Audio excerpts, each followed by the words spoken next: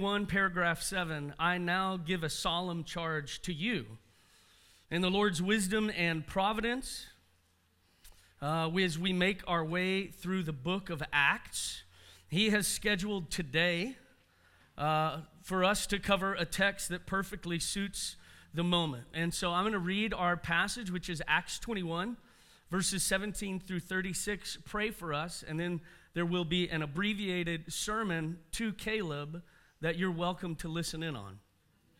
And then there will be a charge to our commission from good Caleb in a second.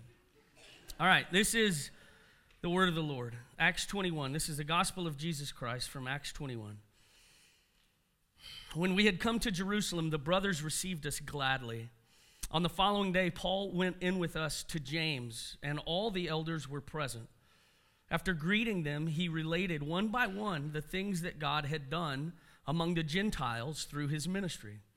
And when they heard it, they glorified God, and they said to him, "You see, brother, how many thousands there are among the Jews of those who have believed. They are all zealous for the law.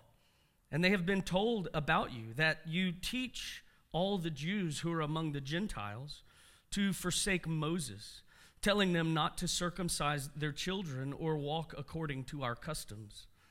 What then is to be done? They will certainly hear that you have come. Do therefore what we tell you. We have 4 men who are under a vow. Take these men and purify yourself along with them, and pay their expenses so that they may shave their heads. Thus all will know that there is nothing in what they have been told about you, but that you yourself also live in observance of the law. But as for the Gentiles who have believed, we have sent a letter with our judgment that they should abstain from what has been sacrificed to idols, and from blood, and from what has been strangled, and from sexual immorality."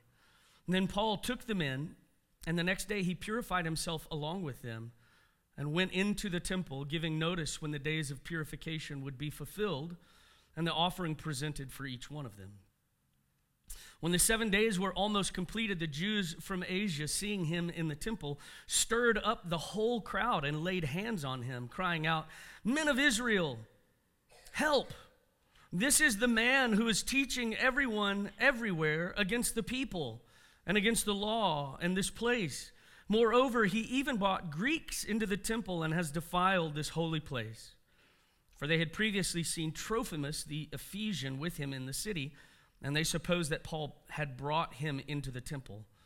Then all the city was stirred up, and the people ran together. They seized Paul, and they dragged him out of the temple.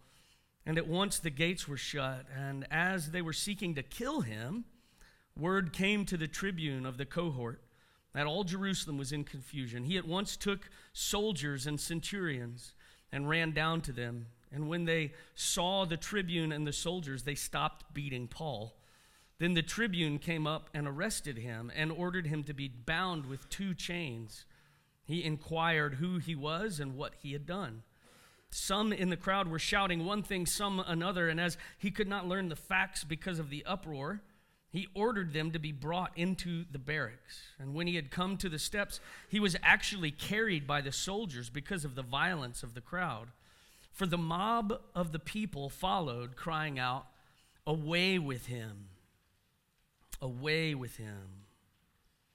The first thing of note in our passage is that Paul and his traveling companions finally reached their destination, Jerusalem, and they're received gladly by the elders, where they take turns bragging about God's good work and celebrating what God had done through one another's ministries. Faithful Christian ministry, whether by a professional, as you are now, Caleb, or by an amateur, as most of us are, faithful Christian ministry is always show and tell.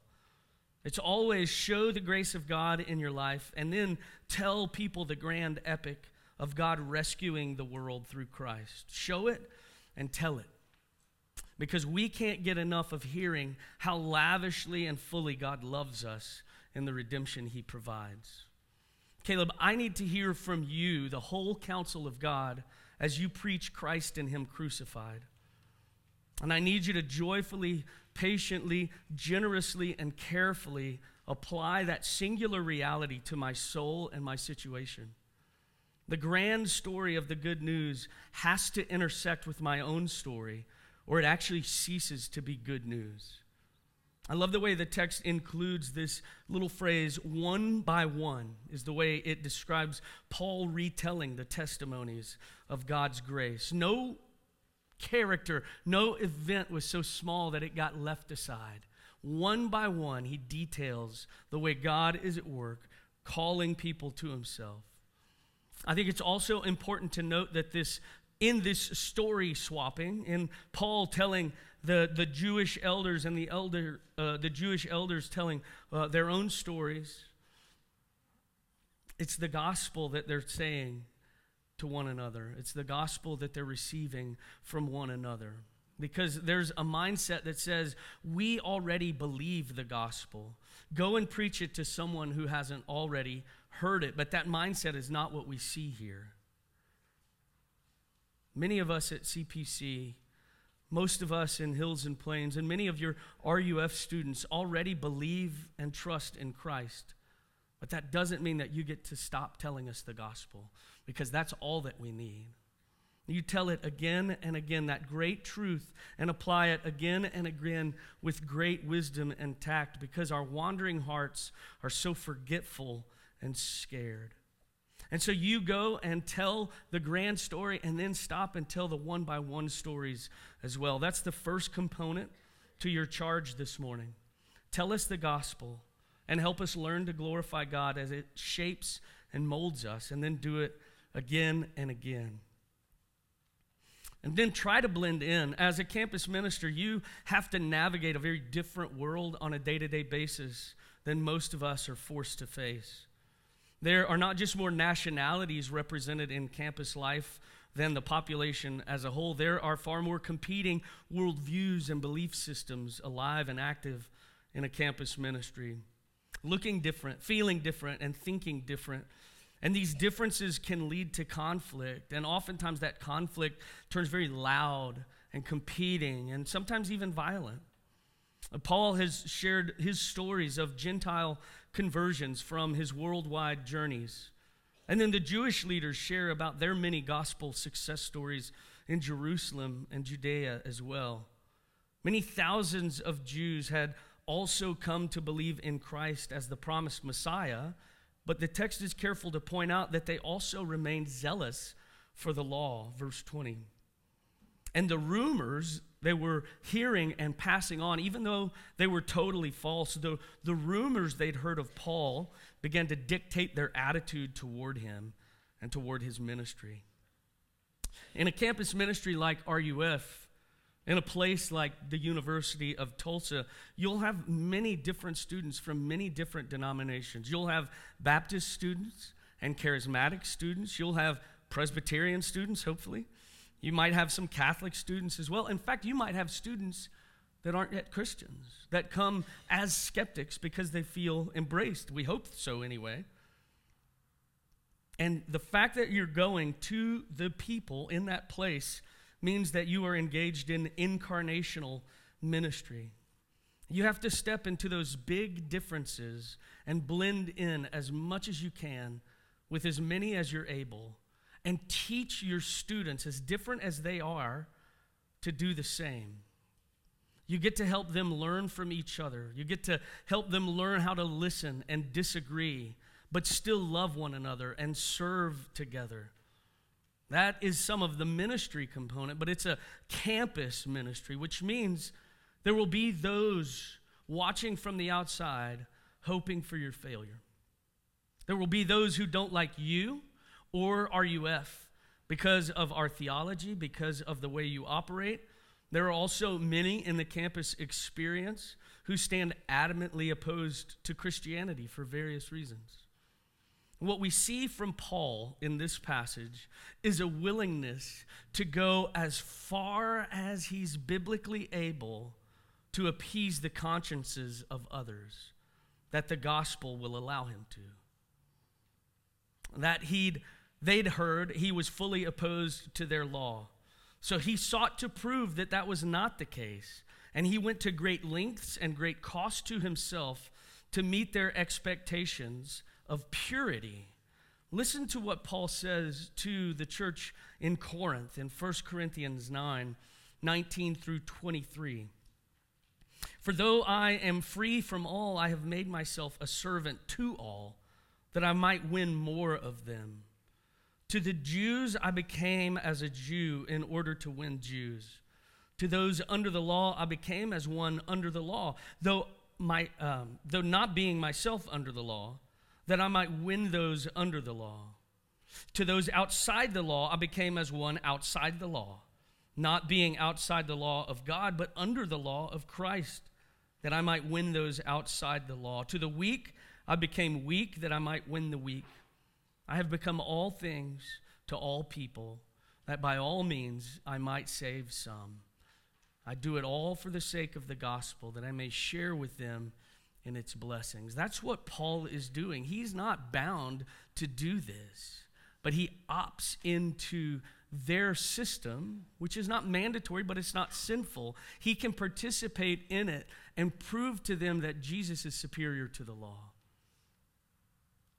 Following the example of Paul and the even greater example of Jesus, we're coming to recognize that we must become like those we long to see rescued. Blending in, blending in without either accommodating your gospel or adopting their incorrect views is incarnational ministry. And it's your calling as a minister, and it's our callings as Christians. But that's the difficult part, is retaining the message and mission of Jesus while being flexible with everything else. And it can get so confusing. In fact, we should expect confusion. Part of what helps us understand the social tension in the passage is a history lesson.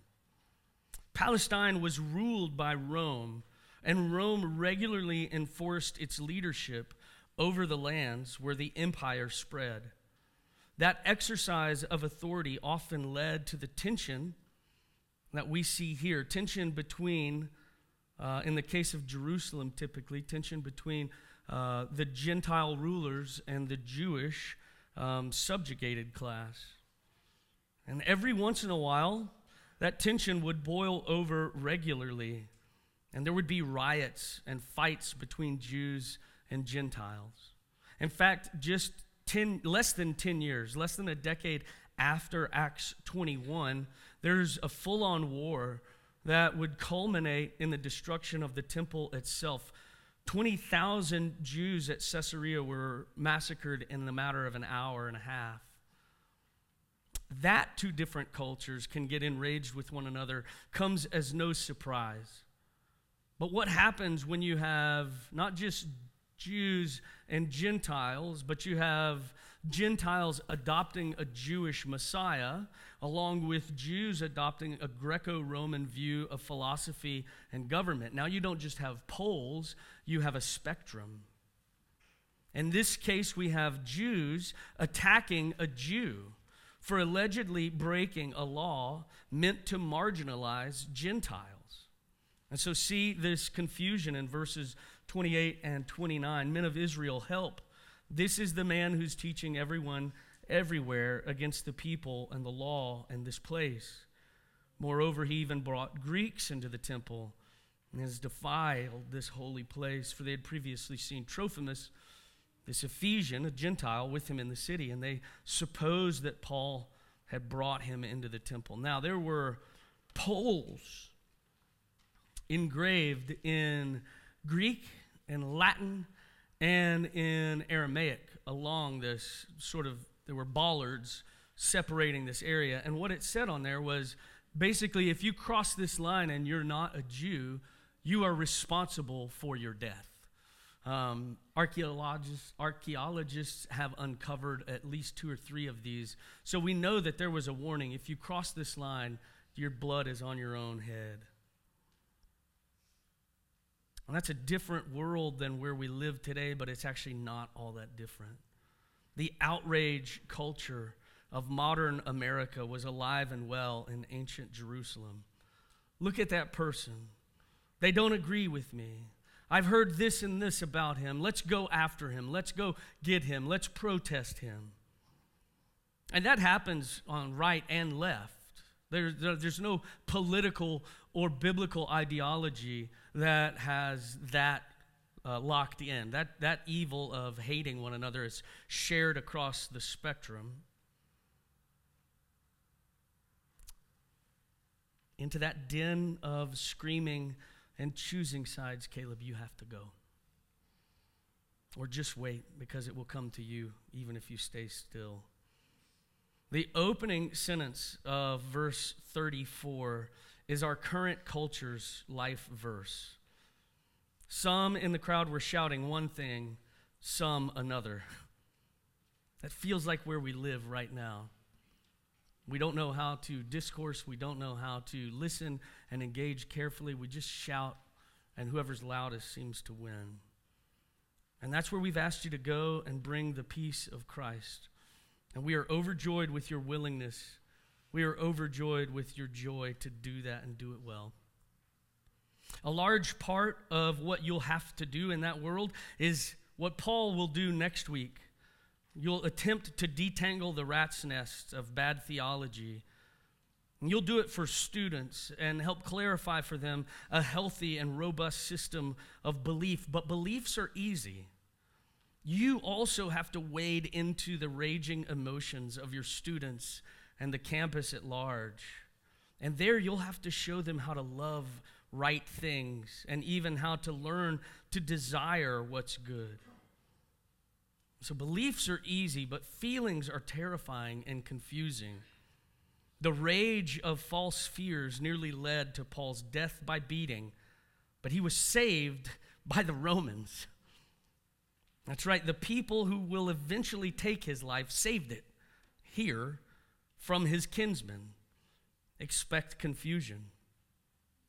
None of us knows what to expect from your ministry. None of us knows even what to expect from our own ministries. About all we can do is strive to stay humble and faithful as we seek to live and love like Jesus, which is the highest calling any of us has been given. Stay humble and faithful as you seek to live and love like Jesus. That's probably as good a charge as any. And I'll leave you with this, Caleb. Notice what the mob screams as the soldiers start to pick Paul up and tote him up the steps. They scream to his Roman captors what their dads screamed at Pontius Pilate.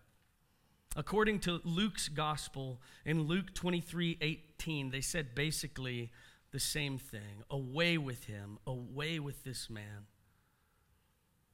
Dear brother, despite your gospel commitment, despite your gentle spirit, despite your careful demeanor and your love for others, you will still suffer many attacks in ministry, and oftentimes from people who should be your friend, from the very ones you're serving. And so in the gospel of Christ, I charge you with this: strive for peace, but expect confusion, because the Spirit of Christ and his gospel does great work in chaos. In the name of the Father, the Son, and the Spirit, let's pray. Father, we thank you for your word. We thank you for faithful servants like Paul and like Caleb who go to confusing places and carefully seek to make Jesus known, to make him clear, to make him believable. We pray that you would do that in our own confused hearts, that you would use your church, your people, and her voice to do that in this confusing, loud world. Make us a people of peace. Bless our efforts, bless Caleb's efforts to make your will and your ways known. And bless us as you form and make us into the image of our Savior. May we become more and more like him, of whom it was said, away with him. And he went willingly. As we go willingly, Father, would you, as we fall to the dirt and die, and into the soil of faith, would you pour your Spirit and cause us to grow and bear fruit in keeping with righteousness. Do this, our Father, and receive the thanks and praise of a grateful people. Amen. Caleb?